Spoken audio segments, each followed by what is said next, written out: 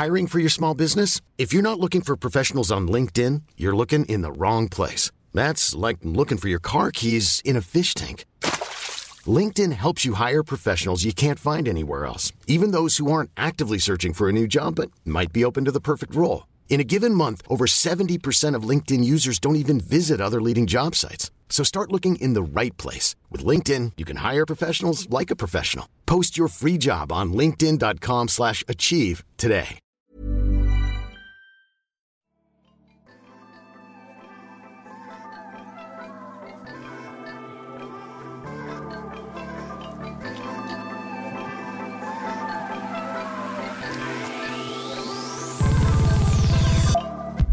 Hey guys, we are here today for a very special podcast with one of our favorite friends. I'm here with Ali Stagnina, my co-anchor, and here she is, the Bachelorette, Rachel Lindsay. Yay! I'm happy to be here. I love the introduction. Proud to be one of your favorite friends. Thank you. Yes, you are.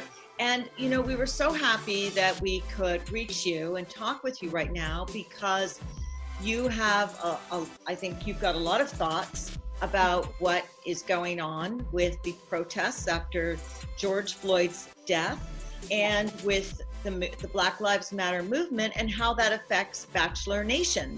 Mm-hmm. Yeah. What I loved is I just loved this blog post that you wrote on your blog, and your blog is called Honestly Rach, and it's a really beautiful blog. Like in general, it's a really fun, relatable blog. You answer questions, but you posted a very, very thoughtful and very strong blog about why you believe the Bachelor Nation has to become more diverse. Yes. So why don't you tell us in your own words why you wrote it and the points that you are making? Absolutely. So you're right. The blog is supposed to be a little bit more lighthearted, where it's kind of like an Ask Rach. You can ask me questions, but in light of everything that's going on, I've tried to read what my audience wants to hear. And so I've done one on Black Lives Matter and then on The Bachelor. And what led me to do the one on The Bachelor is because a lot of people, I don't know if they're new followers or what, but were accusing me of capitalizing on what's going on in the country and using it to turn on the Bachelor franchise. I got several comments about that. I actually haven't even spoken out about this yet. You guys bring something out of me every single time I come on here. I'm always like, I've never said that before. We're all ears. We always want to hear. I'm amongst friends. So I thought, okay, I need to do a blog to address this because this isn't my first time calling out the franchise. It's just now my voice is amplified, hence the hashtags, and there's a movement behind it. So I thought I would spell out in the blog different times that I've called out the franchise. I talked about the lack of diversity in the leads. I've talked about lack of producers, people of color, making your people, the people of color contestants feel safe, feel comfortable, feel like they can open up and talk to you. I was vocal about at the 15-year reunion about being the sole representation of color amongst the other bachelorettes. I also spoke about, I'm still not over Mike Johnson not being the Bachelor and couldn't understand why that choice wasn't. We're with you there. I'm still not over it. I know, we're not over it. We love Mike. Yeah, we don't have answers. So I felt like I needed to detail that, but then I felt, why am I going to stop there? If I'm talking about change that needs to be made, I need to put out suggestions on what I'm talking about and what these changes look like. So my biggest thing was that I want acknowledgement from the franchise. I want the franchise to say, you know what, we got it wrong. And we recognize that, and moving forward, we want to make everyone that's a contestant on the show and even our audience feel included instead of excluded. So I wanted an acknowledgement, still waiting on that. Mm-hmm. I'd like for them to cast more leads of color. And I say Black because I'm Black, but I don't want to stop there. Asian, Indian, Middle Eastern, whatever it may be, just to diversify what the leads look like. Right, it represents America. Exactly. What else? I suggested that they have more producers that are people of color, because I think part of the success of the show is contestants being able to open up about who they are so they feel comfortable opening up with the lead. You spend more time with the producers. If you don't feel comfortable or safe, you're not going to go far on the show. You're going to shut down, you're going to go home. And I think that's just a really interesting point you made, because people don't think of that. They only think of all the contestants sitting there in the house and all talking with each other or else going on the dates. They don't realize that you spend a lot of time with the producers. Yes. And I felt like the show did a great job when I was the Bachelorette. They asked me questions. They brought in producers of color, and they really wanted to get it right. They would check with me on things, and I appreciated that. But all that ended when I was the Bachelorette. Even 2 out of those 3 producers left. So I want the change to continue. I have to remember the reason that I started doing all of this. I wanted to find love, but I also wanted to be a trailblazer and diversify the audience and the leads. And so my goal was that I would be able to do that once I went through my journey, and it hasn't happened. And I think I lost all hope when it wasn't Mike Johnson. And I thought, well, we're never going to get it at this point. I mean, he checked all the boxes. So I do feel like my blog sparked some attention, and I'm hoping to put a voice behind it. And I am getting the attention of producers. I have had executive producers reach out to me since the blog. Well, that's great. And when they've reached out, what kind of things are they saying? They agree with me. They're pretty much saying, I hear you, we see you, we recognize that change needs to be made.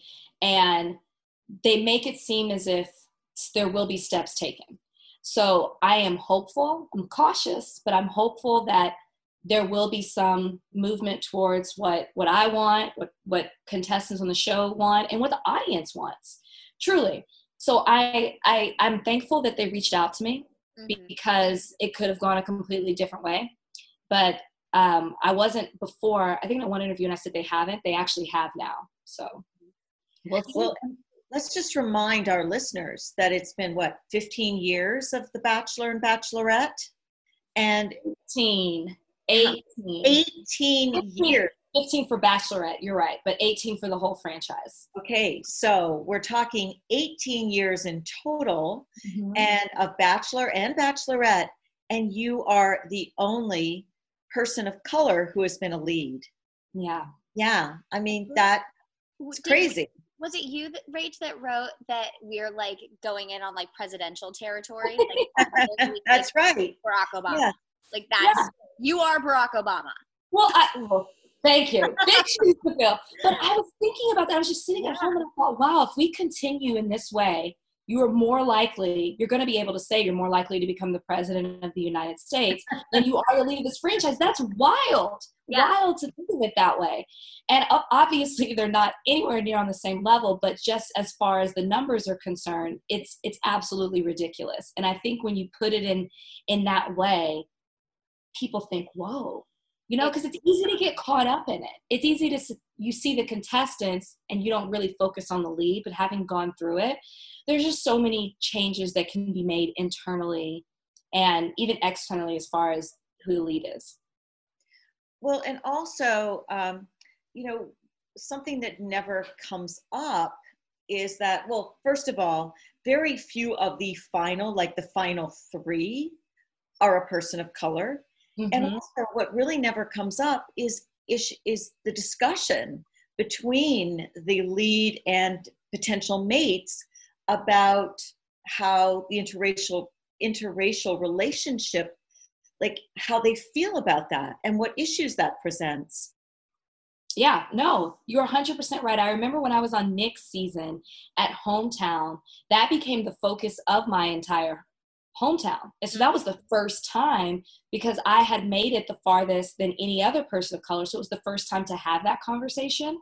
And then on my season, they tried to do it more than I wanted to. And I pushed back because it was like, stop making it all about race. They get it. They see me. They know I'm Black. Let's not talk about it until it's absolutely necessary, which we did touch on it a bit when we got to Hometowns as well. I feel like it's kind of what they did with like Colton being a virgin, but it's like, stop harping on like the one like diverse thing about, it's like, yeah, it just doesn't, it's not right. No, absolutely. And one thing that I did also mention with the changes is that when you are casting a lead, okay, every lead is not going to be of color. We get it. But when you do cast a white lead, make them actually be interested in pursuing an interracial relationship. Right. That's never the case. And it's so obvious to the audience that you're keeping certain people just to fill a spot, to fill a quota, rather than the person genuinely being interested in dating outside of their race. I'm happy to say that I talked to Claire, and I know Claire is interested in dating outside of her race. And I think that that's also the beauty of picking an older bachelor or bachelorette. They have more life experiences. They're not discovering who they are while also trying to figure out the journey of the bachelor or bachelorette. So I'm excited with Claire that you might see that change because they actually casted a lead who's interested in exploring interracial relationships. Right. And it is, open to it. But I wonder, like, for you and Brian, like for any couple, I mean, I've said this before about the Bachelor and the Bachelorette, that so infrequently do the couples actually talk about real life issues, about do they have common goals like in life? How do they feel about having children? How do they want to raise children? Does one person want to stay home? Do they both want to have careers? Like religion, all these things that in real life you have to think about. And if you're an interracial couple, I'm sure that these are things that you discuss before you get married. You would hope so. I actually know that now that just with everything that's going on in the world, I'm having conversations with friends who have friends in interracial relationships who are just now dealing with race. It's as if they didn't talk about it, and now they're forced to because of what's going on in our country. That blows my mind. I've been very honest that in my fantasy suites, I pulled out a list, and I'm like, where do you stand on politics, religion, exactly, relationship, kids, credit score? I mean, I needed to know that if I said yes and I go home to my family, did you ask these questions? Did you vet them out? So Brian and I were prepared for this. But I mean, honestly, people do it outside of The Bachelor and they do it in The Bachelor where they don't have these conversations. I mean, it's no secret. My co-host is currently on Bachelor Happy Hour, is going through it right now because she and her fiance have conflicting thoughts in regards to Black Lives Matter and even some other issues, because when he was on our season, he liked a lot of problematic or things on social media that were problematic. Yeah. Kind of revealed who he is. And now that's all coming back again in light of this. Wow. So it's like, obviously you didn't have these discussions before. Yeah. Well, and I have to say, because of the times we're living in, like, I don't know how can you not have a political discussion if you're thinking of marrying somebody? Because couples have been torn apart in this era by their political bent. I think, there are things we can and can't handle. And for me, I'm just too opinionated. So that's like a deal breaker for me. I don't want you to have my thoughts, but we at least need to align, have the same foundation when it comes to that. For some people, it's not. So I think, Becca is trying to figure that out right now because so many things are coming up in light of what's going on in our country. Right. And those differences came up before she got engaged. Yep. Because they did come up on social media. She was on the show, like, once it aired. She once it aired. She was on the show.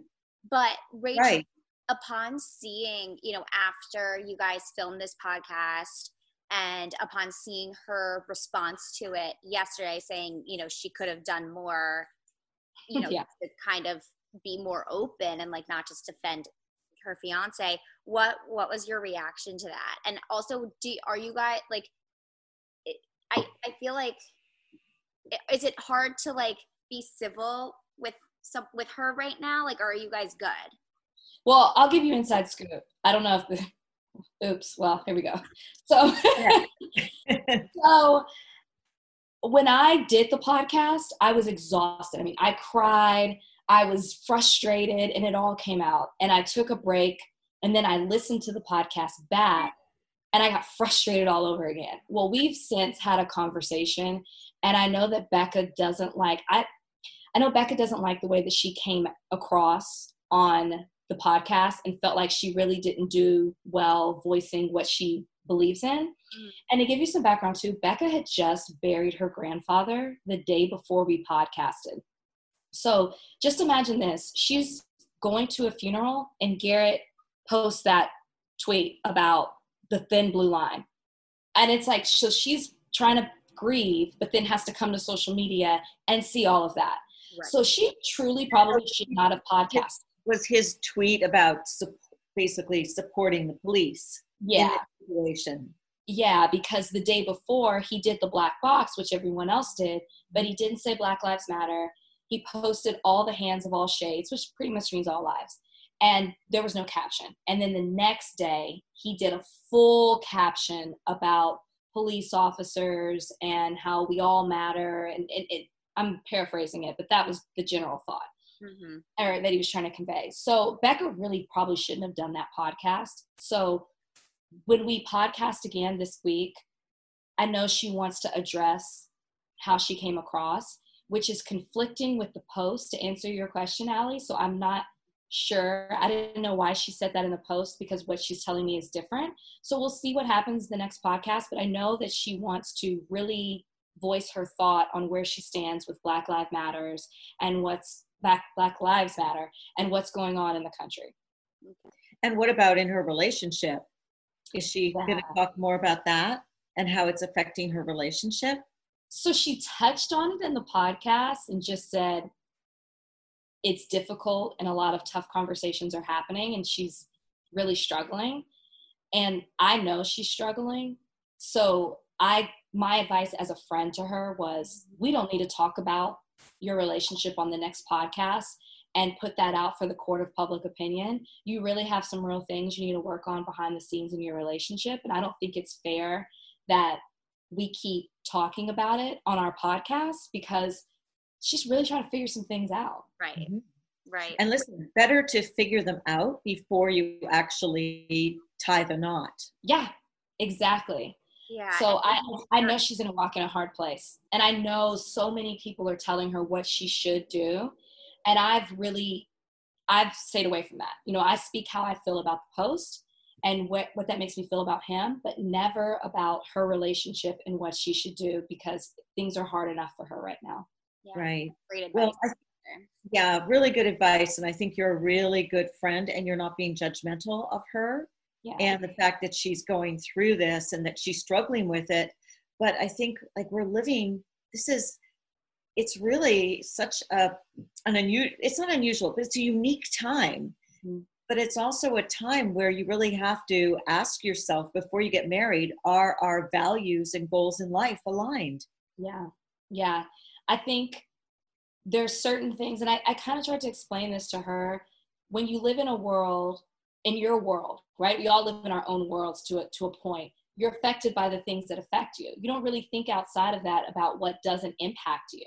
And that's what I was trying to explain to her with you and Garrett. I'm sure y'all had those tough conversations 2 years ago, but what has really challenged your relationship in that way until now?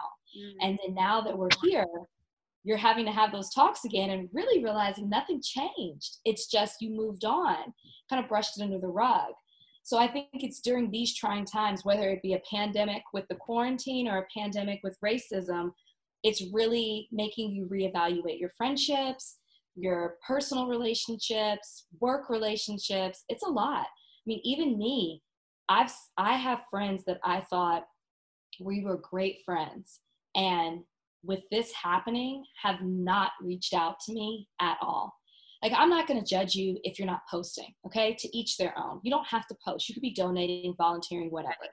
But the fact you haven't even said, because I'm making a lot of headlines right now with everything between the Hannah Brown thing and this. It's nonstop. So you've seen what's been going on with me, and you still haven't even said, just checking on you to see how you are. It's crazy. It's opened my eyes to a lot. And I think being uncomfortable is not an excuse, because if we're really friends, you know that I'm not going to judge you, same way I'm not doing with Becca. I'm not going to jump on you. It just means a lot for someone to say, how are you doing? Mm-hmm. Exactly. Now, speaking of Hannah, where do things stand where do things stand, like with your relationship and conversation with her? Because from everything I've read, you had really good talk, and that she was asking your advice and didn't really follow it in terms of what she should do about saying a word that she should never have said. Yeah. And then that's when you saw me get on social media and give the talk about what it means. It was right off the heels of knowing that she wasn't going to come do the live. It took her 2 weeks to apologize. I saw her apology. It was solid, as I would expect after 2 weeks. And she really made a lot of promises that she was going to act on what she had learned. And I still follow her on social media. And so from what I've seen, she's been putting information out there. She's called out her followers for, defending her actions. She's admitted she was wrong. She said, please learn with me. Mm-hmm. Don't, defend what I did. There's no excuse for it. And I commend her for that. And I encourage her to keep going in her walk and learning all of this. I haven't talked to her. I haven't reached out to her. She hasn't reached out to me. I think I said everything I wanted to say that day. And we really didn't have a relationship before. Right. So we're kind of back to where we were at the beginning. But I don't believe in canceling her for what she did. I'm not big on cancel culture. People make mistakes. And I do appreciate that she's trying to learn from what she did. Now, that's all you can ask for. Mm-hmm. Now, just circling back to The Bachelor and people learning from mistakes, you've had outreach, but there's been no promises. Mm-hmm. Do you think this will resonate to the highest levels of the decision makers at The Bachelor? I do, because what we're seeing right now in our country is very similar to the way Me Too moved through businesses, organizations, public figures.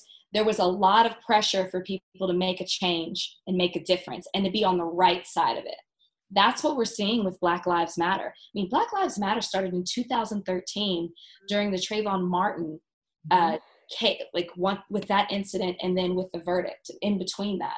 So it's 7 years later, and now people are really understanding what that movement meant and why it was created.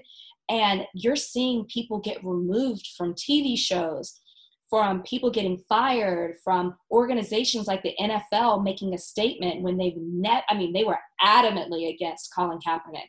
So I feel like the Bachelor franchise is watching what's happening and realizing that they have to make a difference, especially with this petition, which is not me.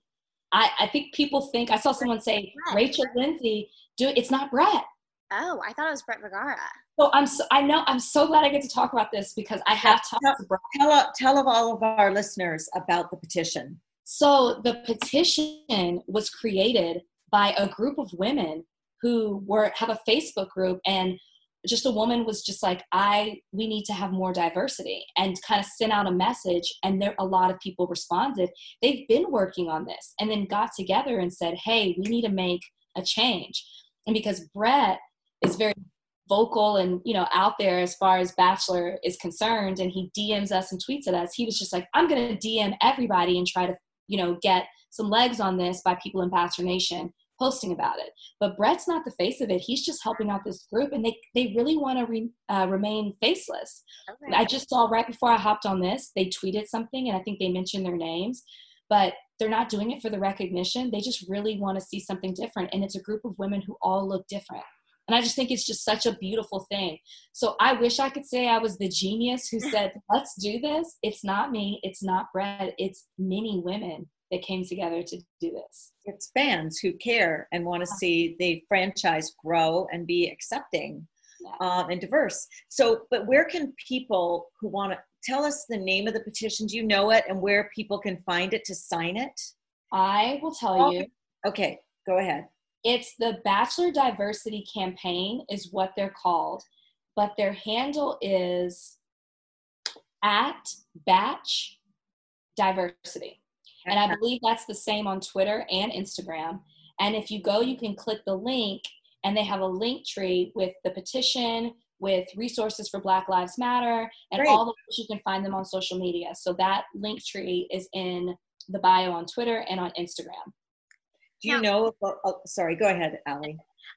Well, so Rachel, when I had first reached out to you, I texted you like when all of this started and said, "Are you okay?"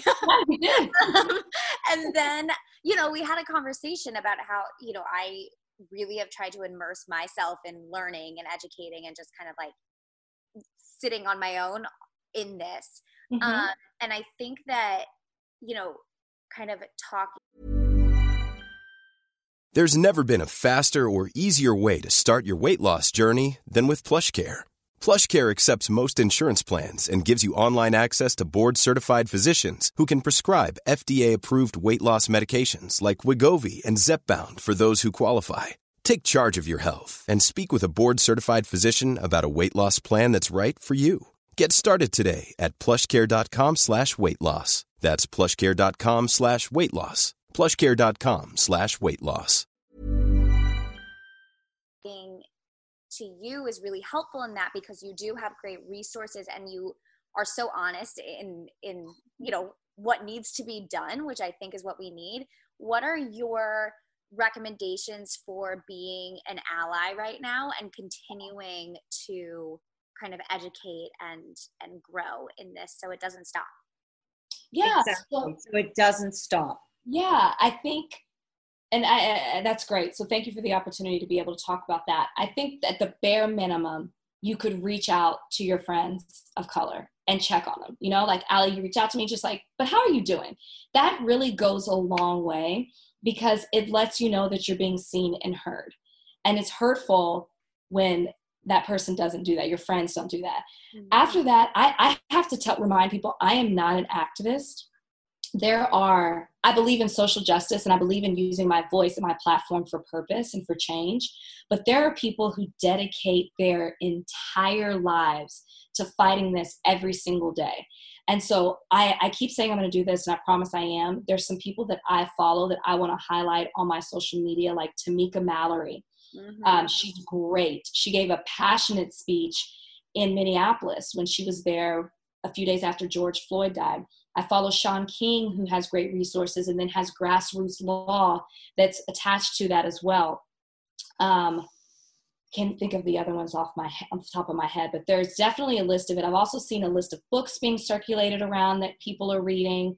There are great campaigns like Campaign Zero, donating to the NAACP Legal and Education Fund. There's so much out there, and I think that that's what's so great too, is there's so many different people that are posting things that you can read up on. But my biggest thing I would say is following activists who do this every single day. That's really a great way to do it. Also, volunteering. I'm big on talking about voting. In Texas, I don't live there anymore. That's a big cause for Hollywood Life too. Yeah. You can register to vote on Hollywood Life. Oh, that's awesome. Yeah, we have a whole section called Rock the Vote, and we interview people all the time about why they believe it's so important to vote. And there's a register to vote module right there. I love that. I used to be registered to vote or registrar. Is that how you say it? Whatever it was, I could register people to vote in Texas. Can't think of the word right now. Now I'm in Florida, so it's totally different, and I actually have to change it all. But yeah, that's important in Florida too. Exactly. That's what I keep saying. Like we're about to turn blue in Florida. So I think that it's important that there's still time to register, but not just on a national level. There's so much talk about defunding the police and reforming the police department. And I think it's so important that people understand the difference between that, because I think the word defunding sounds very confusing. It does not mean dismantle, just means defund.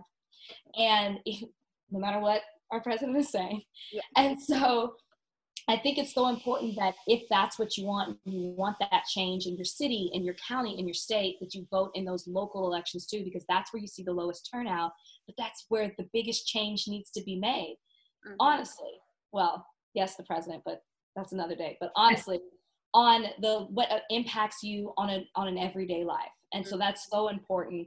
And I have to encourage people to vote locally, county, state, as well as the national level. You can really make a difference doing that.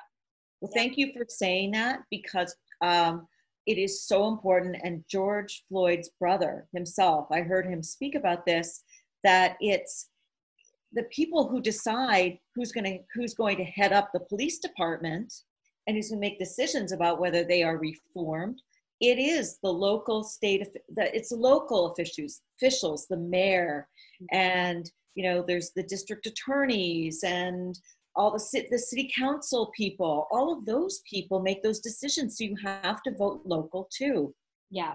My co-host on Higher Learning, which, yes, is the new podcast that I'm doing on the Ringer Network, my co-host Van Lathan and I talk about politics, current affairs, entertainment, sports, and all how it affects the culture. And my co-host made a really good point about voting.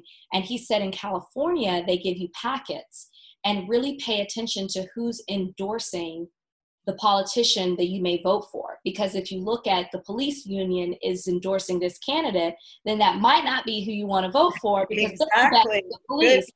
So I thought that was a really good point too, is to really try to educate yourself. Don't just vote on, oh, I'm going to vote blue, or I'm going to vote red. Really try to figure out everything you can, and especially in these local. You'll get the information you need on a national level. But and in the primaries. Yes, and in the primaries for sure. Yeah, because the primaries, there can be different types of blue candidates, even if, like you said, don't just vote blue, because there's certain blue candidates who are much more progressive than others. Yeah. I mean, yes. we watched 13th the other day in my home, and even just seeing, you know, Bill Clinton, my mom was like, I'm telling you right now, the reason that we have mass incarceration, a big part of it is Bill Clinton. I'm like, he's a Democrat. And she was like, wait, the ALEC, you know, funded. Oh, that's so eye-opening. It's so eye-opening. You have to see who is on these, you know, writing these bills and where they're coming from. And that is, I know Bonnie wants to talk. Sorry, that's Copper. I know Bonnie, we were talking about this before we got on, but that is why you have people like a Candace Owens who say that the Democrats aren't for people of color, because you're using that 1994 crime bill to show what Bill Clinton and his administration did, which, as you know, in 13th, mass incarceration is another form of what they call slavery, imprisonment, and to oppress people of color. And skilled labor too. Exactly. Yes, because when people are in prison, they get them to work for almost nothing. Right. Exactly. And that's the kind of stuff that a Candace Owens will say, to say that the Democrats are just using people of color and aren't really for us. And I get a lot of questions as of late about Candace Owens. And there's so much to get into with her. Just for our listeners who don't know who she is, she's a very far-right conservative pundit, and who you retweeted a tweet which called her a black white supremacist, because she is not supportive of Black Lives Matter. Her only comment about George Floyd was that he wasn't he wasn't a martyr. He shouldn't be someone you look up to. That's all she's had to say that I saw, and I've seen it repeated. And she is on Mike Pence's task force about race relations. You mentioned that Candace is against Black Lives Matter. Candace is against everything that's Black. And that is the problem with Candace. And that's why it's so hard to address what she says. Like, for example, she will tweet something and say it's a fact, but doesn't provide any type of resources or any type of explanation as to where you got this fact from.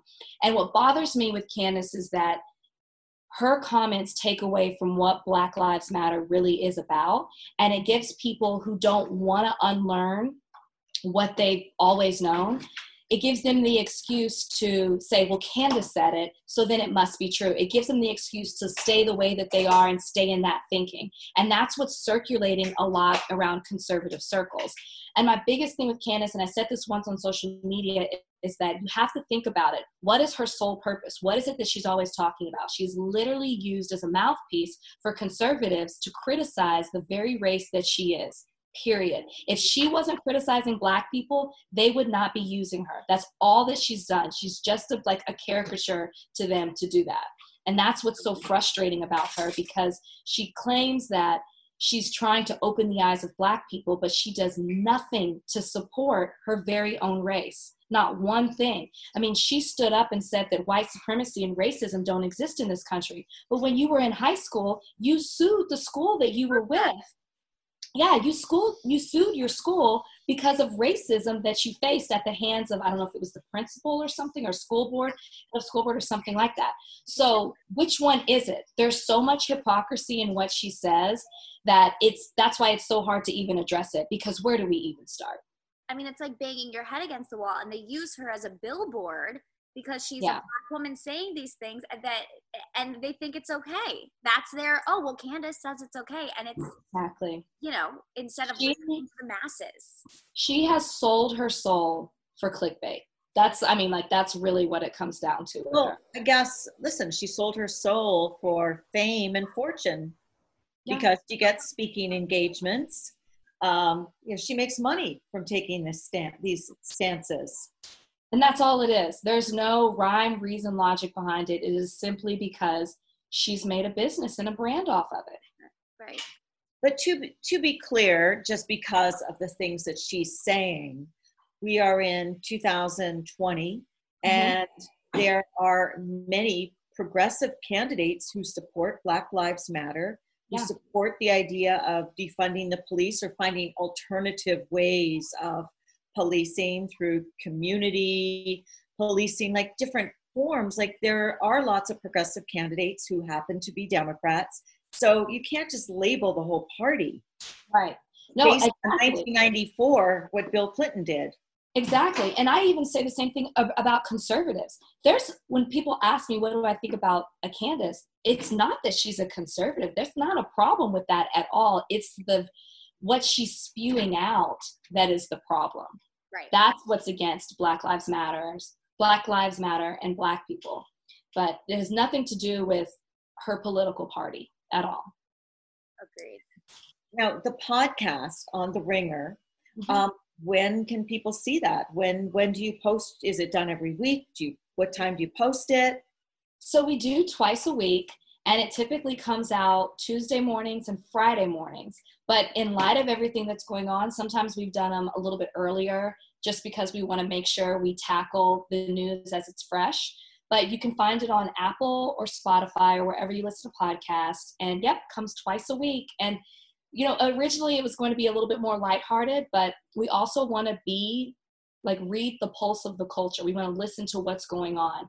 And so that's what our mood is, kind of what's going on, what's happening in the country. So we have fun with it, but we also have these bigger conversations to create open dialogue. And the title of the podcast, Higher Learning, is based off a 1995 John Singleton movie called Higher Learning, of the same name. And the point of that movie is unlearning what you've learned before.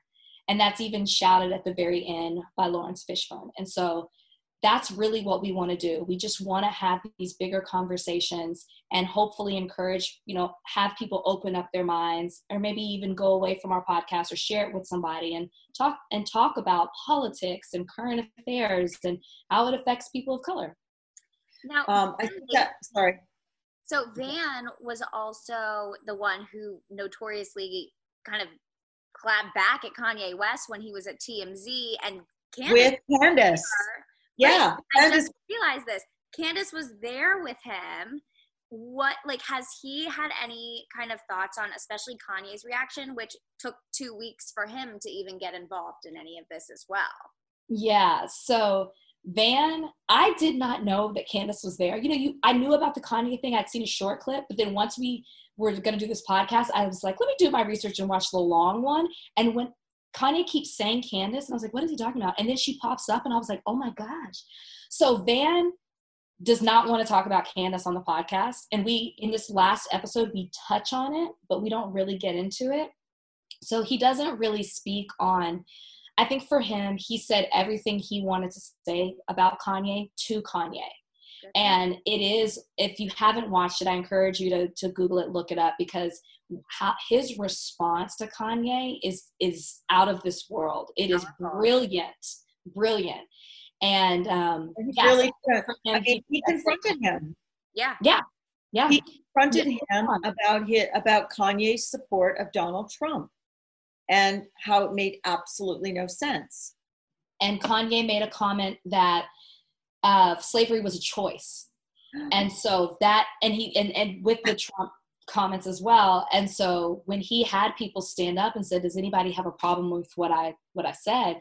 Van is the only one in the entire room, TMZ room, that stood up and said, I do, and this is why. So for him, he said it all, laid it all out, and doesn't really talk about it anymore. And I'm fine with that too, because it was so brilliant in how he responded. Yeah, and well, listen, Kanye is a total mystery as well, because yes, he made that comment, which made no sense. But on one hand, he's given $2 million to the family, the Floyd family, and Breonna Taylor's family, and Ahmaud Arbery's families. Like, that's wonderful. But he still supports Donald Trump, and I just don't know, how do you support Black Lives Matter and Donald Trump? I don't know. I didn't even know he still supported him. That was apparently that is news to me. I don't understand how you truly do either. If you're listening to what he's saying, because then you're not understanding what Black Lives Matter means. You're not understanding what they're trying to accomplish and how they're just trying to be equal in this country, because the leader of our country isn't even addressing it, and race relations are not on his agenda. And that speaks volumes. So to me, that is a stark contrast to what the Black Lives Matter movement is trying to do. Mm-hmm. Just, well, we still have a few minutes. We need to catch up with you and Brian. Yeah. And you've now been married. Wasn't it last August, or has a whole other year gone by? I know. You're not even a year. You're still a newlywed. But I hear that there's a move coming up. You moved to Miami to be with Brian. Yes. But now tell us what's happening. Yeah, I feel like I'm moving every year, but I'm going to be bi-coastal, but I've got a place in LA. So that's been difficult to move to with everything that's going on, but I'll be back and forth because a lot of my work these days is in LA. So Brian will still be in Miami for the most part because he still has his practice here. And so it's not as easy for him to move, and I'll be the one going back and forth. And we're just going to try this out, figure it out for a year, and then see what happens. Actually, a year was supposed to be April, so I'm not sure what we're going to do now. And I think that's been the silver lining for us with quarantine. You know, if you're trying to see something positive, we've really had the opportunity to spend so much time with each other in a way that we haven't before, because I'm always on the road traveling. So for us, this has been great for our relationship, just to build on what we have, to soak up all the time that we have with one another before we have to do this bi-coastal thing. So we're good. We haven't killed each other. You know, I feel like people either come out of this, you know, surviving it, or it's over. And for us, it's been fantastic. I still learn something new about Brian every day.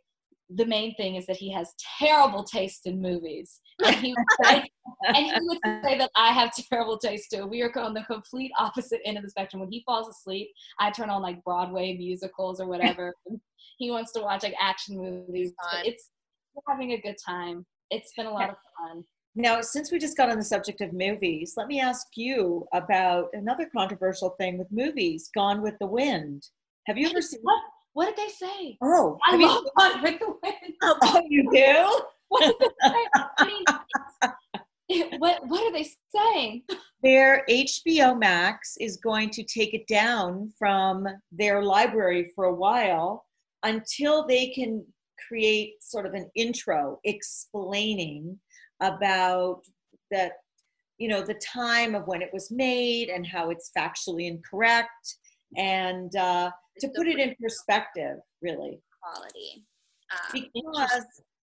Because it presents slavery in such a completely unfactual way. It makes it look like it's, slaves are all happy. And they definitely do. They all get along with the people in the house. And yeah, even the way that she talks to Scarlett, it's like no one was talking, to their madam like that. Yeah.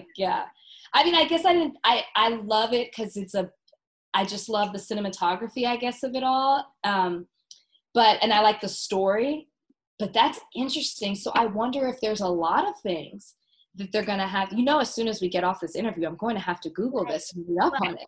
So it came down after a 12 years a slave producer said that it should be taken down. And so they, temporarily brought it down to make this kind of new intro to it. But yeah, I mean, there's so many things. I mean, Netflix now, after backlash of The Help becoming the number one, movie this past week, that Netflix has now created a Black Lives Matter collection at the front of their I didn't know that was because of The Help. I did got a lot of backlash for like The Help being shown on all the pages. It was like, we don't need that. I read the article about the white savior complex and movies highlighting that, specifically with Hidden Figures. They created Kevin Costner's character doesn't really exist, and that's loosely based off a true story. Blindside is another movie that they talked about. The Help. Yeah, so it's really going to be interesting, the Hollywood effect of this. I mean, this is having a bigger impact than, we mentioned Me Too at the top of this, but even bigger than Me Too. So, yeah, every day we're going to learn something new. Yeah, we really are. For the better. I really think so. I'm excited for it. Exactly. Mm-hmm. Absolutely. And so in terms of you and Brian, so you're going to plan to go back and forth for a year, and Brian will go back and forth. So you both get to be like he'll come and visit you, and you'll go back and forth. And how does this affect your family plans? What's interesting? We had talked about starting this summer. We were like, okay, let's officially start the summer. And we were talking about that 6 months ago. Well, then when COVID happened, and I've been one of those people who's really been anal about it until I protested, and then it just all kind of. You wore a mask. I did wear a mask, but there were times, it's hot. It's hot in Miami. It was on, off. So once COVID happened, we were just kind of like, let's just wait and see how this all pans out. I know so many people who are pregnant, just got pregnant, or about to have children, and it doesn't seem to affect them. So sooner than later. But the plan was this summer. We were going to, start trying. So we'll see. Well, don't let us or anything else get in the way. Be an Aunt Allie. We all want to be aunts for you. That would be so exciting. Well, I would love it if you want to share with us afterwards the list of activists that you follow that we could share with our readers so that they also can follow them. And we've told our audience about a lot of organizations, including some of the ones that you've mentioned, like the NAACP, which is an incredible organization and has been around for decades, fighting for Black Lives Matter, but fighting for equal rights. I mean, they were around, I think, in the 50s and 60s, certainly in the 60s. So, but anything else, other resources that you want to share with us that we can share with our audience? I can't think off the top of my head. Somebody asked me else this, and I was like, I swear I'm going to make a list so I can read it off. I'm going to send you though the list of people that I do follow, that I just started following. I wasn't before, but out of all of this, I thought people are turning to me, and I appreciate that, but I also want to redirect them to the people who do this full time. Yeah. And if any of sorry, go ahead, Allie. Yeah, no, so on Hollywood Life too, so every day I've been highlighting two Black creators on Instagram, but we also did a post that we highlighted Rachel Cargill, who's amazing. That's another one, yes. And she just started kind of her own college course called The Great Unlearn, and it's fantastic. So everybody should really tune into her. Brittany Picnic, who is Pod Save America, and she also launched Campaign Zero, who has the 8 Can't Wait, which is the easiest thing to email all your representatives and repeal these 8 policies that create violence within police departments. So those are definitely the two that I love and have learned so much from. Female Collective is such a badass too. She's just like fun and has cool like graphics and stuff, and I love her. So The first two I definitely follow because Brittany was very big on explaining what the Blackout Tuesday was and how not to silence Black voices.